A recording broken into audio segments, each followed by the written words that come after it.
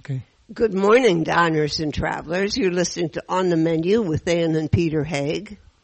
And today we're going south.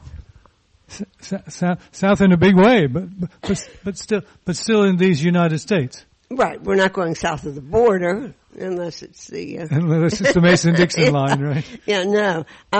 It's all about the South. I mean, it's obviously emerged as a very distinctive subculture in America. The first thing we're going to look at with Kathleen Purvis, who we always like to interview, is the spirits tradition, distilling the South. And she's full of information.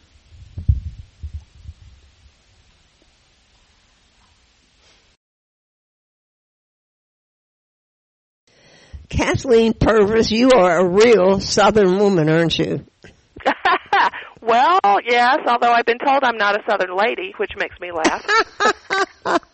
That's true, possibly, because I have a lot of Southern lady friends. Did you have a coming out party? No, ma'am. Yeah, I was not from that kind of family. Anyhow, you have done more than your share of writing, newspaper, the Charlotte Observer, and also books, including some in my favorite series, the Savor the South series. And now we have this new one, which is Distilling the South, a guide to Southern craft liquors and the people who make them. And you devise 6 liquor trails through 11 states. This is quite an achievement, Kathleen Purvis. Yes, ma'am, it was. It was quite a wild year.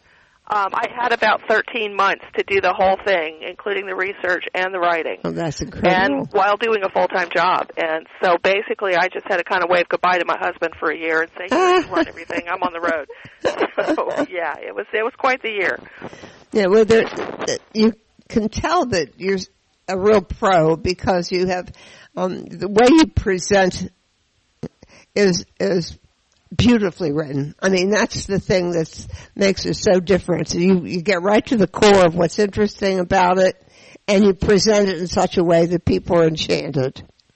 Oh, thank you so much. That's exactly what I was hoping people would take from it. I realize that a lot of people aren't likely to get in their car and drive 3 states away to go to a distillery. So I tried to make sure that I built in extra information, So even if you don't ever visit a distillery, you could come away from it learning more about your alcohol. What is the story? Of course, we associate bourbon with the South, but a lot of people know the big names in it. Although I have to tell you, when I read in here about almost all the bourbon distillers started in the South, one of the biggest of the big names is Michter's, and that started in near where we live. In Pennsylvania. Yeah. That's right. Well, there's a history there. If you look at the history section or read any history of the South and the creation of alcohols, the story started in Pennsylvania. Yes, I know. And then people moved from Pennsylvania after the Whiskey Rebellion, which was there. Mm-hmm. People moved over into Kentucky and down into the Carolinas because they were trying to get away and get to where they could be less regulated. The American dream was always, we were sort of rugged individualists who settled this country. The Europeans were anyway. And so there was a tendency to want to go to where there was less regulation. And as it turned out, Kentucky and Tennessee, just luckily, and, the North Carolina mountains as well, had the perfect conditions for creating alcohols of all kinds. Now, you said your grandfather actually did bathtub gin. Yeah, and beer too, according to my mother. During Prohibition, people did a lot of things. Yes. But now... They discovered an appetite for liquor they never had before. Oh, well, in our family, they probably already knew. We're all Scotch-Irish, so, we come preloaded with an interest in drinking. Yeah, I just read that there's going to be a shortage of single malt liquor next year. I don't know why. Possibly after, the same thing happened with bourbon. I mean, because things drinking styles are fashion, and they tend to go in and out of fashion.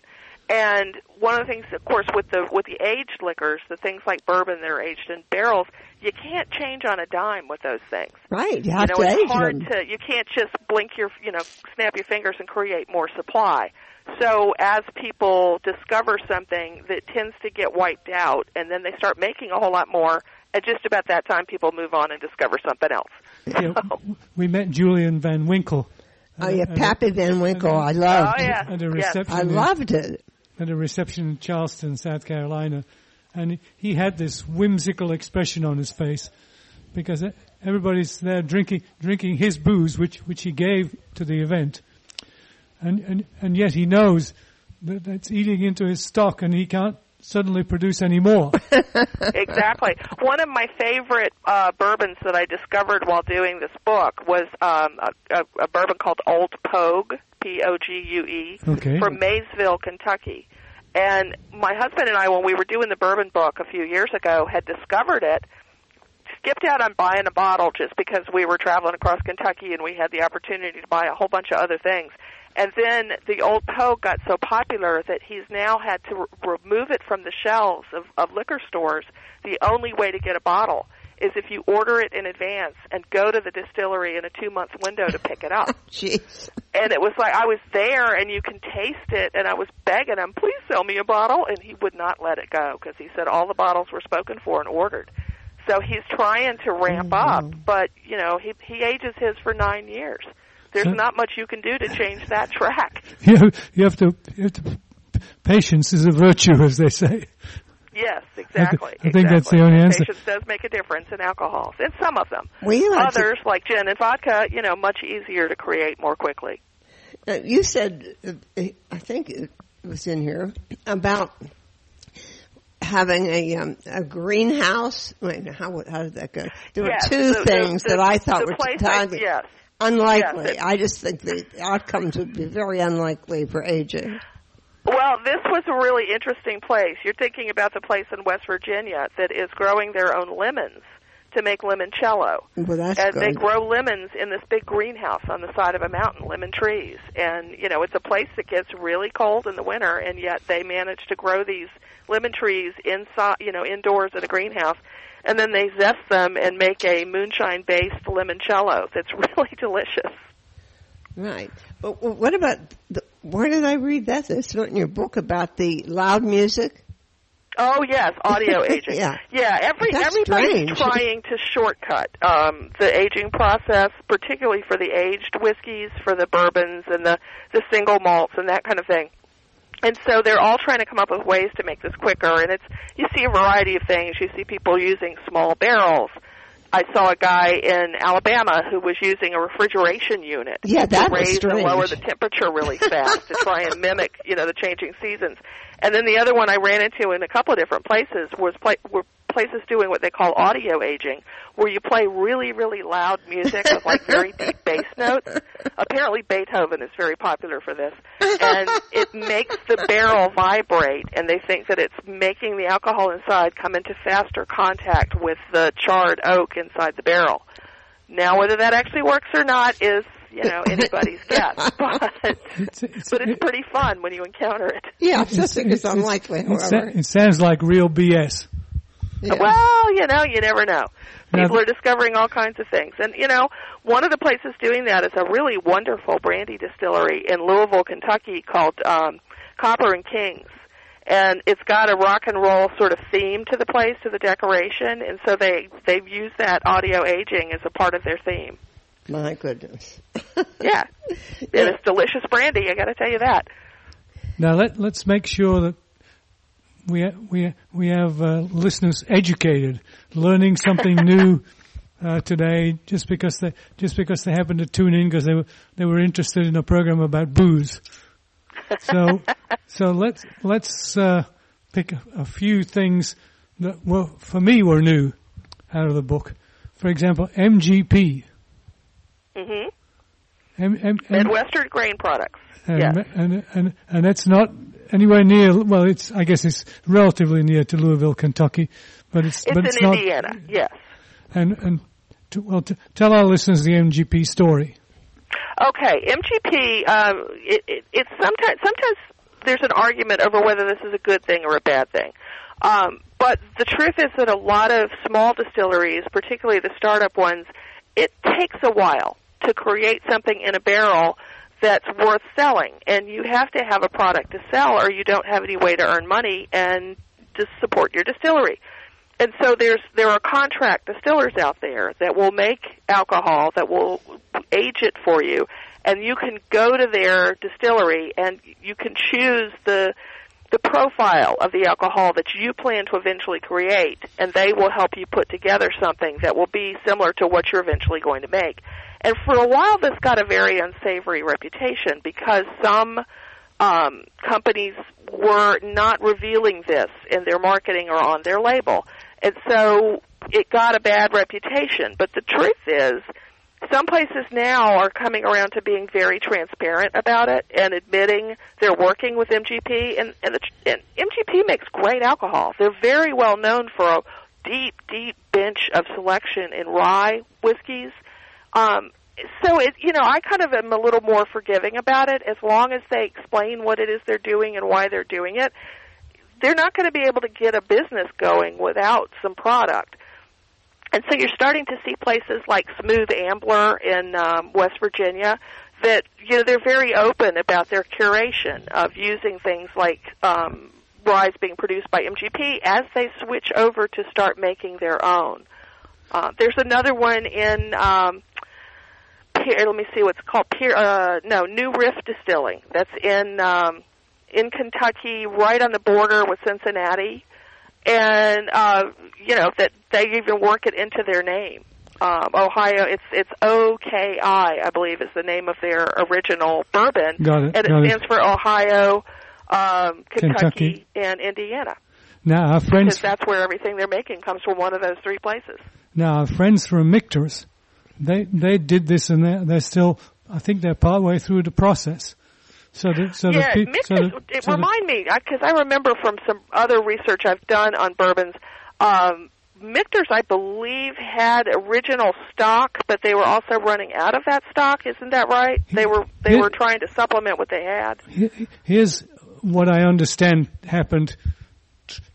Truth as spoken by the man who actually created the brand over again. Mm-hmm. They went out. They were early in the business before the Whiskey Rebellion. They went out of business during Prohibition. They reopened after Prohibition, but the business went bankrupt in the 1950s, and it was gone. Mm-hmm. And then somebody with an interest in both rye and bourbon whiskey came along and said, "I want to do something with this." So he bought the brand. Essentially, he bought the mash bill for Michter's. Mm-hmm. And then he went somewhere to have it made. And you just clarified that for me with your book, because MGP in Indiana is where he took it. Right, exactly. And they are very, very good at making whiskey. I mean, nobody has said that MGP makes bad products. So the only question is whether or not you reveal that you worked with them. And transparency. And as long as you're honest about it, I'm fine with it. Well, they were making his whiskey. He's now building a still in downtown Louisville. Ah, okay. So he's going back to Louisville and away from Pennsylvania? Well, he hasn't been in Pennsylvania for a long time. I don't think he was ever in okay. I don't think he was ever in Kentucky before. Yeah, I had been confused on what their story was, because my husband's a big fan of Michter's, actually. we looked up some of the history on it just so we knew more about it. Was that who we interviewed, the two women? Yes. Yes. You talk about what bourbon is masculine and so forth. We interviewed two women who, first of all, I never even knew that their titles, their roles existed. And then traditionally, the two roles never interacted, but they both worked on this one product, and it was splendid. So we had them on that show. Yeah, one of them is the master distiller, and the other was the master of maturation. Yeah, that's it. Yes, I think I may know who you're talking about. Yes, she's an expert in barrels and charring. Exactly. Now the other story is interesting that we had read before, but you reminded us of it. Is the Greenbrier bourbon from Tennessee, I think, right? Oh, Nelson's Greenbrier. Nelson's yes, Greenbrier. That is an interesting story. Belle Meade is Go the one that ahead. they're best known Oh, for. yeah, Belle Meade. Go ahead. Right. And this is a family that their great-great-grandfather was one of the first and largest distillers in Tennessee. He got very famous for this. And then he died and left the distillery to his wife, Louisa. And then Prohibition was coming. And, you know, Prohibition, people don't realize that Prohibition didn't just start when the national repeal happened. I mean, when the national amendment happened. Prohibition in many southern places started years earlier, and it ended years later than the national repeal. And so in Tennessee, it was coming on very early, and so she went ahead and sold the distillery and sold the contents, got out of the business entirely before Prohibition could hit. And these two young men didn't know anything about their family history until they went out with their father to get a pig for a barbecue they were holding for their friends while they were in college. And they stopped to read a historical marker. Oh, wow. And the historical marker was about their family. And they had always kind of heard that there was this history, but they didn't really know anything about it. And they got so fascinated by it that they went to the Historical Society in that county, which actually had a bottle of their family's original bourbon, Tennessee whiskey, actually, not bourbon. Yeah, right. And they tasted it and said, "Oh my God, we've got to learn how to remake this." And so they worked with a lab to recreate it, and they have a beautiful distillery now. That's one of the best Tennessee whiskey makers out there. Yeah, this is Charles and his brother's name I forget now. It's in the book. I don't have the book right in front of me right now, but you can't remember. You can't remember. This is the Nelson brothers in Nashville, and it's, you know, if you're in Nashville, there's a couple of really great distilleries over there that I would highly recommend. The other one, of course, is one of the arms of Corsair, Corsair is very sort of the cult distillery. They're doing such experimental things that it's really fascinating to go and do a tasting there because they have such a wide variety. They have a quinoa whiskey. They have spelt whiskey. They have a rye that is so high in rye they call it Rye-mageddon is the name of it. And it's really it's a very short distance from the Nelson's Greenbrier distillery, so you can make a day of it real easy with those two. We met those guys from Corsair at the Nashville Music City Food and Wine Festival several years ago. They're very, very creative.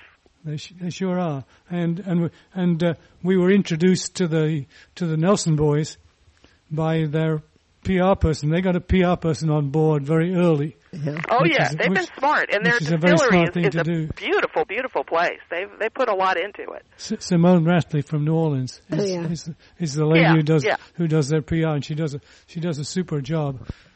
It's really funny. The first time we went to a Music City Food and Wine Festival, we're standing right next to the county seat or the city county building, I forget which it was, and people were saying, well, there are several distilleries within a stone's throw of where we are right now in Davidson County, Tennessee. Mhm. Yeah. Yeah. And so it's amazing how the brown goods business has flourished. Your brown waters, as I like to call them. Yes. Brown waters. It's really funny. Brown waters, yes. But then there's also, lots of clear waters out there too that are also worthwhile. I noticed on these tours that there's a lot going on with craft gins, which I think has taken people by surprise. Gin fell out of favor for a long time, but it's really coming back. Well, we've tasted some of these, and I'll tell you, if you just think of gin as the routine stuff that you're used to, it's not even vaguely like that. Some of the really great gins have so many botanicals in them. I mean, they're just fabulous. Yeah. Absolutely. And people can get very creative with their sort of what they call the expressions. There's one in Atlanta called Fourth Ward, Old Fourth Ward. And one of the things that amuse me is that they get their juniper every year when juniper berries come in season. They go to the historic cemetery to the burial spot for the last legal bootlegger whiskey maker in Atlanta before Prohibition. They go to his grave every year and they pick juniper berries from the juniper trees around his grave. There are millions it's a lot more than juniper now. Szechuan peppercorns, orange, coriander. I mean, all kinds of things going into gins. Now you know how gin arrived, right? Well, I've heard many stories. Which one's yours? An interesting story. The story goes that when Prince William of Orange came over to marry Queen Mary, he brought the recipe for Geneva with him from Holland. Yes. And apparently in the British Navy, sailors get a tot of rum every day. In the Dutch army, which he brought with him, they got a jigger of gin. Right. Navy strength gin is another one that's coming back into favor. It had disappeared for a while, and that has to do with how you tested the gin to make sure the gin wasn't watered down. Hold on a second. It's a terminology which came along with this. So the gin the soldiers took was called Dutch courage. Yes, exactly. Yes, I have heard that. Well, Kathleen, I mean, this is, I think, not only is it an interesting read, but for those who are willing to explore these trails that you've laid out, I think it's going to be a very useful resource for travelers. I hope so. I really was trying to encourage people to get out there, stop at places that wouldn't occur to you to stop at. One of the things I love the most about doing these tours when I was out doing the research was the number of places that are in very small towns or out in the country. And in a lot of cases in the small towns, you're seeing people repurpose old brick buildings that might have been, furniture factories or Packard showrooms in the 1920s, and people are putting distilleries in them. So they're really beautiful old buildings, and they're bringing life back into what had been kind of rundown areas of small towns. That's good, yeah. Of course, the brew pubs did the same thing with churches. Exactly, yes, between the craft and I did see a number of places where you have, craft brewery operation on one side and a craft distillery on the other. Uh-huh. And, they kind of work together, which gives you a lovely way to, stop and spend an afternoon or an evening. It's very, you can learn so much. You can learn so much from this book. I actually already knew this, but a lot of people will not necessarily pick this up. Jack Daniel Distillery is in a dry county. Yes, in Lynchburg, Tennessee. And the funny part of it, the man's name was Jack Daniel, with an apostrophe S, saying it was his whiskey. And most people get that wrong. Right, and the interesting thing, of course, now with that one is the credit that the company is finally giving to the role played by an enslaved whiskey maker right. who worked with him, and they've now put up a statue in his honor. It's a great thing to see that kind of history coming around. I wanted to interview that woman, and I keep forgetting the one who wrote the book about him. Yeah. What is it called? Oh, no, I can't remember. They had a program here. She was a speaker on I think it was, it was that craft distillery that also has a cidery. Anyhow, great characters in your research have to help, I think, make it exciting. And you've come up with a very useful and genuine review of an interesting part of our country. Thank you. There's so much going on out there in artisan food production right now that it is returning us to a country that makes things again. And many of the things we make are food things. Right. Great. Well, thank you so much for joining us and sharing your thoughts about distilling the South. And craft. Yeah. And Kathleen Purvis, good talking to you, and hope to talk to you again. Well, thank you so much. It was an honor to be asked to talk about it. Great, Kathleen. Bye-bye. Bye-bye. Sure sounds like fun, doesn't it? Yes. Yes. And there'll be more fun right after the break, so don't go away, because we'll be right back.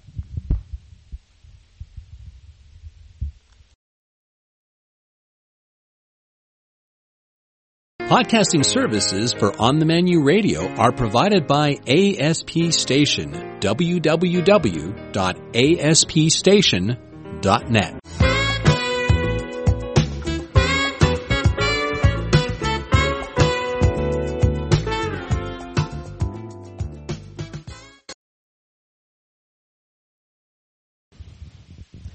Welcome back. Next up, we have Perry Coleman Mapness, who not only writes with authenticity, but also with a good sense of humor. The South is famous, of course, for small bites and little snacks for almost any occasion to offer through their penchant for hospitality.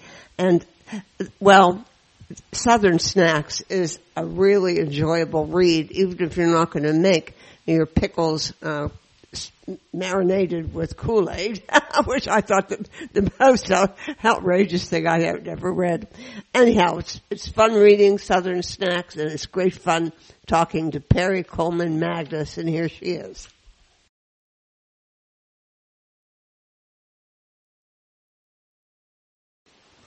Now, I'm going to ask Perry, is this an authentic name? Because it sure sounds Southern. Her name is Perry Coleman Mapness. Is that it, Perry? That's it. And you say your grandmother, your great-grandmother? My grandmother, my great-grandmother, and a 7-year-old cousin all are Perry Coleman. Right. Well, I mean... Well, now, do you do the first, second, third, and fourth with females? No. Or is that only guys? I think that's only men. Yeah, I never thought about that before. I guess it is. We just seem to figure it out. Well, I think that it's perfectly perfect that you have an authentic Southern name and it's a family name, because you've written this book called Southern Snacks, which I know just enough about Southern foodways to know that this is an authentic book. And well, thank you. You got such the color of the culture in the South around food that, I mean, like you, I would not agree with all the recipes in this book, but I would say absolutely you convey the truth. Well, thank you. Yes. And a lot of it comes from the sidebars you have, which explain how would you describe them? I wanted to just put in a little flavor of some Southern traditions and Southern snacking ideas that aren't necessarily recipes, aren't necessarily something you're going to make at home, but are worth a mention and that many Southerners will have a really nostalgic reaction to. Exactly. Yes. Well, I think you certainly succeeded in doing that. Well, thank you. Now, the whole purpose of this book is, and we've been inundated with Southern cookbooks, which emphasize the laden table and all that, that kind of thing. But you say snacks in the South are as important. Small bites are as important, and you can have a lot of them, but there's always something. And I like the idea that the Southern woman feels secure only if she's got certain things in her refrigerator. There's this, when someone comes to your house, you want to be able to offer them something. That's just part of Southern hospitality. So it's something many generations of Southerners feel like if you have something, if it's some cheese straws, I love a tin that you keep on the counter, or some pimento cheese in the refrigerator, there is a sense of security that you're always ready.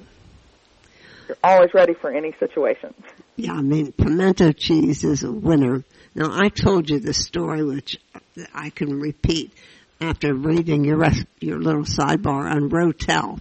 Yes. Yeah, it's that we raised our son since we were a pretty cheese-centric family, and I was a restaurant critic and food writer, to really appreciate fine cheeses. And when he went away to college and moved out of the house, he called me with very excitedly and said he'd made this wonderful discovery. It was called Velveeta. And all your hard work with one word. I cried. I really, literally cried. So, I can imagine.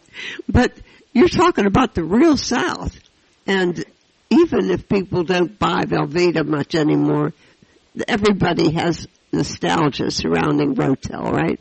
Absolutely. I mean, every time I went to a friend's house when I was a child, in my first apartment, when I started having people over, Rotel dip, which is Velveeta and Rotel tomatoes, which are tomatoes with green chilies.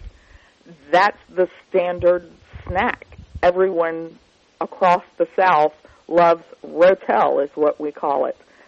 There's always this idea that you had this dish that you made the Rotel in, that you would call your Rotel dish. Yeah, I got one when I graduated from college that was a white souffle dish with sunflowers on the bottom. That was a gift from my aunt, and that for years the only thing I did with that, it was the Rotel dish. I love that story. Eventually it cracked. But that was, Rotel is a very nostalgic thing for Southerners. And you're right, people aren't so into the Velveeta. Or the only time I even come close to Velveeta nowadays is sometimes you just got to have Rotel. Well, you have to have pimento cheese too, right? Oh, absolutely. Well, absolutely. Now, I'd never make pimento cheese with Velveeta.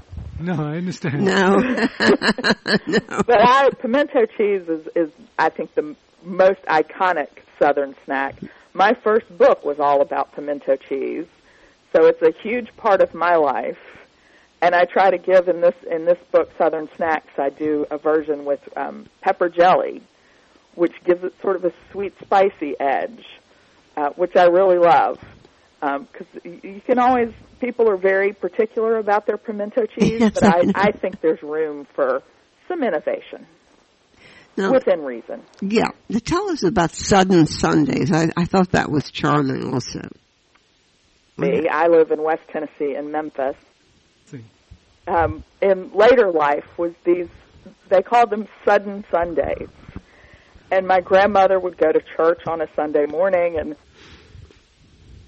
very casually say, well, why don't y'all just come over for a drink tonight? And, of course, it was not as casual as she made it sound. She had always prepared nice snacks, and they had this lovely drink that they always made, and their friends would come over, and it was all what we like to call pickup food.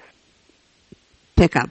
Yeah, But it was what we like to call pickup food, which was things like stuffed eggs and a cheese ring and pimento cheese, country ham and biscuits, and it was enough food to make a meal, but everyone could stand around and walk around and congregate and talk to everybody. Childhood is the Sudden Sunday.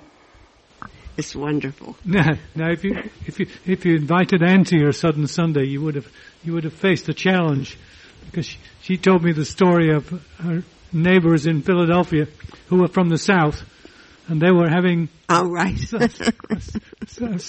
Sudden Sunday with country ham and biscuits, and Ann went through all the biscuits and took out all the ham and left the biscuits. They were very annoying. And left the biscuits behind. Well, either one of those, and country ham, are a real treat. I really don't think I ever knew what exactly a beaten biscuit was until I read this in your book. Well, a beaten biscuit is a very regional specialty, I think, and this, again, comes from the middle part of Tennessee and into Kentucky. And there are these very small, hard biscuits that are made with a dough that is then sort of beaten on a counter or with a large wooden mallet till it's very pliable, and then run through a machine called a biscuit break, which is kind of like an old laundry wringer. Yeah, I've never heard of that. And the dough starts to blister, and then they're cut into biscuits and pricked with a fork and cooked. And you can just stick a butter knife in the edge and twist, and they pop open. And with a little butter and some salty country ham, that is the ultimate childhood food memory for me. Well, there's so many things here that anybody who knows or had part of a childhood in the South is going to get really teary and excited about. I mean, you have boiled peanuts, which, that actually I understand from the Lee brothers is why they started writing cookbooks, and it started their food thing because they couldn't get boiled peanuts in New York City. Absolutely. And boiled peanuts are an acquired taste. Yes. You know, they are soft and wet, not like roasted peanuts, and you pull them out of the shell and there's a little juice in there. I happen to love boiled peanuts. I buy them on the side of the road and at gas stations, and then I learned to do it myself at home. But not everyone is a fan of the boiled peanut. We interviewed the Peanut Man once in Charleston. Yes. He sang a song. You know that? Oh, yes. Yes. We had him singing for our program. Yeah, it was very funny. He had a real job at one point, but then he threw up. He lost his real job, so he got a new job singing about boiled peanuts. Yeah. Hey, whatever works. So, now this one I can't let pass by because I really gagged on this one. Cool lickles. Let's hear about those. Are a specialty of the Mississippi Delta, very regional specialty, and it's Kool-Aid pickles. The very idea is just beyond me. Now, I'm going to admit I am a fan of the Koolickle, but it is such a cultural touchstone in very rural North Mississippi. And I talk about driving through Mississippi, and in front of you is just miles and miles of agricultural land with cotton and soybeans, and it's green and brown, and the sky is blue. And you stop at some little gas station, and there are these neon jars that are the brightest colors you see in the Delta, and they're Koolickles, pickles, to wit, Kool-Aid mix has been added to the brine, and they turn bright red, or purple, or blue, or whatever color Kool-Aid you choose to make. And I do know people who stop all the time to get a Koolickle in Mississippi, but I felt like that's such a piece of Southern snacking history that it deserved a mention. Now, what do you eat with Koolickles? There must be. Is there some particular piece of meat or that goes well with Koolickles? I think you could probably try some fried bologna. Oh, there you go.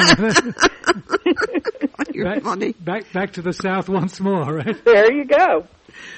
So tell us about opening day of dove season. That was really...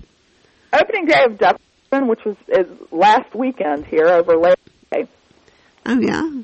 Is the weather is still pretty hot in most of the South, but kind of starting to turn.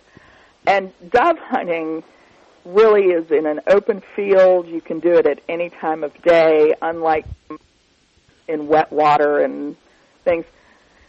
So it's become sort of a tradition that people have a dove hunt, and they'll all have friends and family, frequently business associates, and have a hunt and then have a nice picnic in the field. Depending on what time of day you do it, you might do it sort of a breakfast thing or snacks, but it's really a lovely outdoor opportunity to sort of gather in the beautiful weather. It sounds... Although it's still going to be hot. Yeah. It sounds to me a little bit like the Glorious 12th. It is. It is very much like the Glorious 12th. You know what the Glorious 12th is? I do. I went to graduate school in England. Oh, of course, yes. and doesn't know, so I don't know. Let me put it in there. August 12th is the first day of the grouse season. Oh, okay. In Scotland. And all the rich people go to Scotland to shoot grouse. And there's a contest between all the restaurants in London as to who can get grouse on the menu first. Yes. Right? Yes, and usually it's rules. And you have to be very careful because the gunshot will still be in the grouse. Yes. I grew up with a father and a brother who are both bird hunters and many friends, and one of the issues anyone in this situation faces is being inundated with the product of their hunting. And I, for many years, insisted to my father and my brother that I just couldn't cook something that was killed by someone I know. not because I actually have that issue, but because I knew I would spend all of the fall and winter dealing with dove and quail and. I mean, I had a cousin who used to have whole deer hanging in his basement. I do. It's a little hard to get your hands on venison. People tend to like the good parts more. But yeah, well, that's the thing. I couldn't believe I had to pay so much because it was always so plentiful when I was growing up with a family of hunters. You know, the small birds are a whole different I guess so. issue.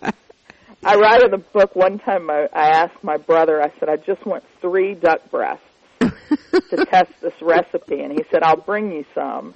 And he snuck into my house in the dark of night and left in my refrigerator about 25 duck breasts. Oh, no. When I couldn't turn him away. Who was it who shot his hunting partner? Was that Dick Cheney? Yes. Yes. That was Scalia he shot, wasn't it? No, I don't think so. No, I don't remember either. So anyhow, and of course we have to persuade Donald to go south. now that dove season is here, it would be a perfect time for him to go dove hunting. It might not be too safe. Right. Especially when he's making fun of Southern accents, dumb Southerners. He said, "My God." Yeah, that's not very kind. No, it's very stupid. Well, I think this book is just totally charming. We haven't even talked yet about gas station peanut brittle, and I mean, it's just, and there are really some really good recipes in here as well. I mean, it just gives you a whole new view of Southern society and the traditions surrounding food. And in fact, almost everything food surrounds almost everything in the South, doesn't it? I think so. It's certainly a huge part of any time someone is telling a story about a lovely memory, food is going to be a part of it. Yes. Well, I got such a kick out of the book, and I wish you a lot of success with it, Perry. Thank you so much. You're so kind. Again, it's called Southern Snacks by Perry Coleman Magnus. And you're going to love it, listeners. Thank you. Thank you for talking to us, Perry. Podcasting services for On the Menu Radio are provided by ASP Station, www.aspstation.net.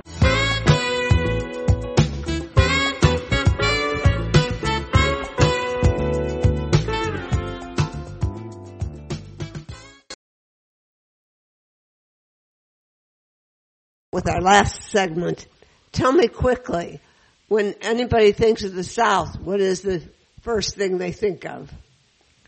Pie. I answered my own question. There you go. Yeah, so I want to take this opportunity also to put a plug in for Gina Mihalik and the University of North Carolina Press. They do a fabulous job. And we've been following their Savor the South program and their other books. It's really a wonderful contribution to culinary understanding in our country. Thank you, Gina. Thank you, University of North Carolina. And thank you, Sarah Foster, for giving us all these pie recipes for fillings and crusts. I may make one of these days. Let's listen to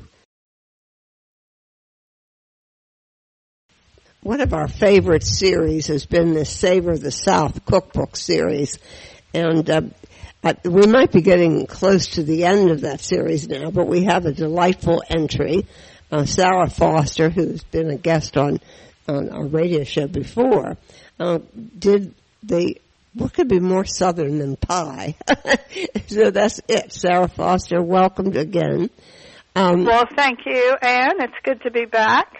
And this is my most favorite. In fact, it's probably the only dessert I like is pie.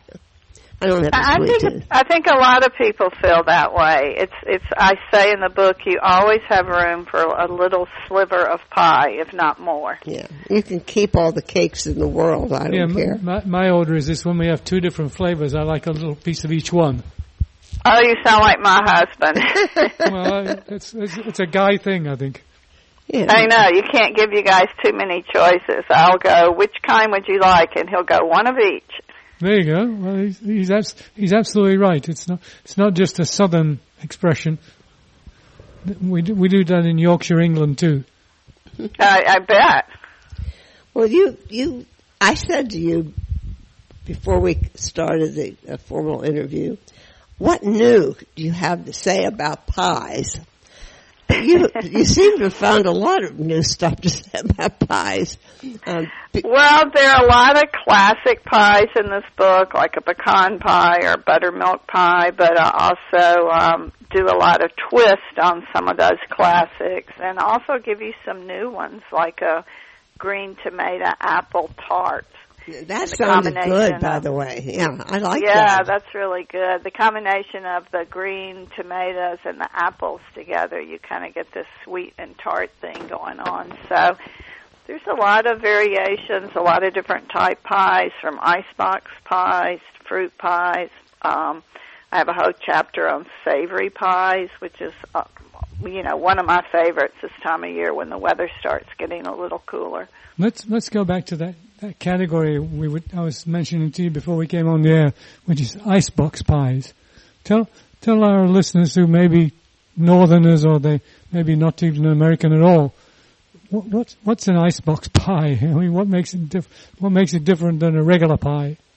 Well, the great thing about icebox pies, and one of the reasons they came about, especially in the South, it was so hot in the summers that people didn't want to heat up their kitchens to cook and make a pie and, leave your oven going for an hour or an hour and 15 minutes to cook that fruit pie. So we would make pies out of pudding mixes and whipped cream and graham cracker and cookie crust. So the crust has very little time in the oven. Like my cookie crust, you only cook for 10 minutes.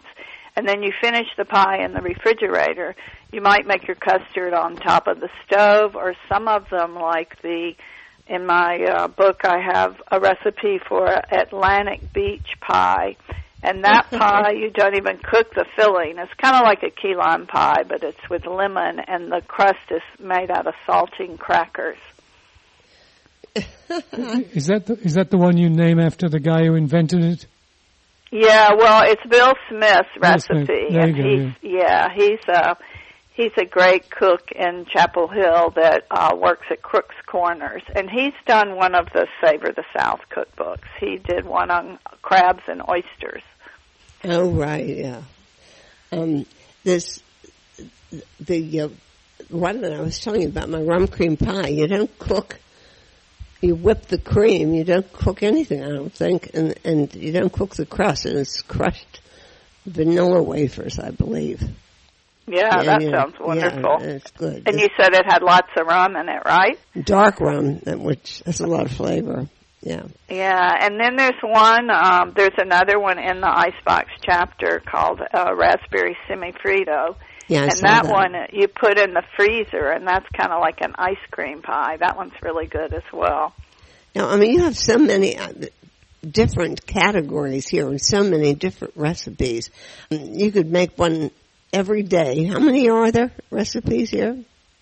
There are 52 recipes in the book. So every week you make a new pie. He knows exactly how many, huh? Yeah, and there are no photographs in the book, but on my Instagram account, I just finished 30 days of pies. I posted 30 photographs of pies. So my Instagram is Sarah_Foster's Market. Hold on. So you can see what they all look like on my Instagram account. Make sure you check it out. Let's write that down again. Do that again for us. It's Sarah, SARA _Foster's Market. And that's the Instagram. And you can also go to the Foster's Market website, too. We'll have all the photographs and some of the recipes on that site as well. You know, I just like to have you move in and bake pies for me, if you don't mind. I mean, my mother always baked pies, and, I never had cake on my birthday. I had blueberry pie. And lucky you. And I just can't do pies. I've tried, and I just, it's a disaster. No, Well, I think the difference in a pie and a cake, a pie is at least one of those things that people will attempt. And you're not going to end up with a bad pie. I mean, you may not be perfect, but if I could tell you, I made a strawberry pie for Peter once, and I didn't have all the ideas aligned in my head, but I remember seeing my mother prick the crust, and I remember that she had the liquid with the strawberries and the whole fresh strawberries. But I didn't know the sequence here, so I made the crust, pricked it, then mixed up this filling and poured it in. And what happened? It boiled the crust because I didn't realize you had to bake the crust before you put the filling in. The juice ran out through the holes. It was awful. Absolutely awful. See, that's why you need a recipe. Well, you were miles behind the 8-ball anyway, because she went to the supermarket. This is in Australia, Sarah. She went to she went to an Australian supermarket and said, "I need some frozen strawberries." Well, there's no such thing. They don't do that there. Well, you had a challenge to start with, right? To begin with. Can't even get the ingredients. No, somebody wrote a book about pies from around the world. Every culture seems to have had a pie, right? Absolutely. I think that's one of the great things about pies. They have crostadas in Italy and tarts and galettes in France, and they're just, they're in different cultures, and they came here from Europe many, many years ago as, most of them were savory pies that people would make to kind of survive and travel, across the ocean. What about, Cornwall, the miners had to have pasties, right? Absolutely. Yeah. Now, you have a little story about one of your fig pies, and there's something about now you hope that your neighbors don't steal all the figs? Oh yeah, we have a great fig tree in our yard in Durham at Foster's Market, and it has so many figs in the summer, but we have to worry about our neighbors coming and taking all the figs from us. Well, we had trees in our backyard in Pittsburgh, and I found people just walking right off the street and picking them. It was such a novelty. That's what happens at the market. Well, if the birds don't get them as well. Yeah, what was it? We had a cherry tree in D.C., and the birds always knew when the cherries were ripe because they denuded the trees immediately. Well, they get the blackberries first too because they have some kind of instinct that knows when the blackberries are going to be just perfectly ripe. Yeah, and gooseberries. Right, they wait until they get ripe. That's what they do with the figs, and then they just go after them right before we can pick them. Yeah, we even put netting up for the gooseberries, and then they taken. eat them. Then they eat them, and then they defecate the blackberries onto the bushes. It's really very unpleasant. No, do you know about the? I just see Kathleen Purvis here. We just interviewed her too, Distilling the South. Do you know about what's her name in Seattle who has the pie camp? No, who's that? Oh, she was married to John Riley briefly. If you Google pie camp, you'll find her. Pie camp, I'm sure. Seattle. And if you have any trouble, let us know, and we'll look her name up. But she does pie camp. I'll have to look her up. That sounds like a fun adventure. Yeah, you could do that easily with your market and everything. And the people love it. Well, and it's getting to be pie season too, with all the holidays coming up. I think at Thanksgiving and Christmas, pie to me is the traditional dessert. That's the dessert we always had in our house. And you and I were talking earlier about I'm the person that eats pie for breakfast on Thanksgiving Day because that's when you're not full from eating everything else. So it's a good idea to just have a little slice of pie early in the morning while you're still hungry. I'm keep looking at this oyster pie. I'm not sure about this crispy saltine crust. What do you think? Oh, I love that crust. It's really good. You got to try it. I mean, what goes better than oysters and saltines? That's true, I guess. And then you have country ham in there, onion, celery. Sounds actually just quite a little good. Country ham to give it flavoring, and you don't cook it too long because you want your oysters to stay nice and succulent. Baby spinach leaves, sherry, dry sherry. Mm-hmm. I mean, a little bit of sherry. Listeners, creative does not begin to describe these recipes for pie in Sarah's book. I mean, you don't have vinegar pie, I noticed. Isn't that Southern?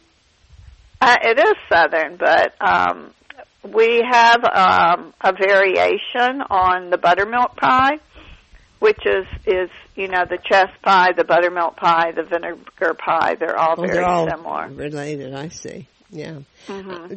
Now, you could use the buttermilk pie and just add a little bit of vinegar to it. I think we even give you a variation in the book for it. Okay. One of my other favorite savory pies is the summer tomato pie. Oh, I was just about to mention that. Now, that sounds splendid. You see, I'm really That's really good. Person. So for those of you that have all those end of the summer tomatoes that you're trying to figure out what to do with it, that's a great thing. It makes a great light supper or lunch. Just all you really need with it is a mixed green salad, nice glass of chilled wine. And where does this come from? Sweet and salty peanut and Pepsi pie.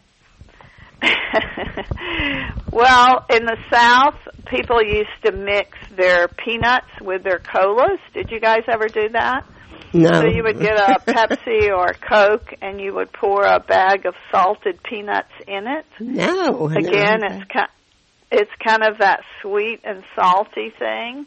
Mm-hmm. So I think this pie, probably originated from that flavor. Well, what did you do? You poured the peanuts in, and then what did you do? I only have one. Drank it? I only have one observation. Mm-hmm. Now I know why the South lost the war. I don't even want to. So you kind of drink this cola and crunch the peanuts at the same time. It's really good. You guys got to try it. How do you get the peanuts out? They come out when you drink the soda. It's not as difficult as it sounds, but give it a try. You'll love it. But that's where that pie recipe came from. Sarah, and one of my other Go ahead, your other favorite I was going to ask you. One of my other favorites that's also great for this time of year is the garnet sweet potato pie. I was looking at that one, too. Yeah. And for Thanksgiving, too, I think, to me, the sweet potato has so much more flavor than the pumpkin. So I always make sweet potato pie for Thanksgiving instead of pumpkin pie. Yeah. And if you've never done that, you really should try it. It's great. Now, I'm looking at your old-fashioned pecan pie recipe because I used a friend of mine's recipe for making this pecan pie, and I was absolutely appalled at the amount of butter that went into it. Now, you don't have that. You have only 3 tablespoons of unsalted butter, whereas I think she had like a half pound of butter in hers. Oh, my goodness. That must have been delicious, though. But, it's a bit much. I mean, yeah, I think, it's got so many other good things in it. It's definitely one of the sweeter pies. If you like really sweet pies, that's one that, you can't go wrong with. But yeah, I don't put a lot of butter in any of them. There's enough butter in the crust, and you want to taste that nice buttery, crispy flavor in the crust for me, and not the filling so much. I heard that Crisco is coming back for pie crust. Oh, my grandmother always used Crisco. So did my mother. But I heard there was a revival of that now. Yeah, so I think that, a good combination is to use a little bit of butter and a little bit of some kind of shortening. Right. The butter, I think, gives it the flavor. You have that nice buttery flavor, but the shortening will give it that extra crispness. Yeah, and of course in England they use lard. Yeah, my mother made... Always. Well, she made sweet pies with lard, but she made savory pies with suet. Well, yeah, that was a big thing in the South, too. Everyone used lard to make their pie crust. Really? Yeah. I guess that's basically what they had, but... Yeah, that's what they had then, and it made for a super crispy crust. Sarah, I think everybody has one problem with pies, making them, and that's the crust. Do you have any super-duper tip on this? Well, I actually have a whole section in the beginning of the book on making pie crust.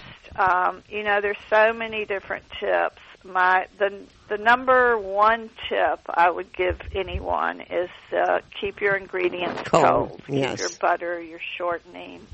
A lot of people even chill their flour. I don't do that, but it can't hurt. So make sure your ingredients are really cold when you start, even your water or your egg, any kind of liquid that you're adding. And then not to overwork it. I think that's the number one mistake people make is overworking it. I like to do mine by hand because I feel like you have more control of it then. You don't overwork it. But a lot of people have great success with doing it in a food processor. Yeah, that was going to be my next question because my mother did not trust the processor to make her pie crust.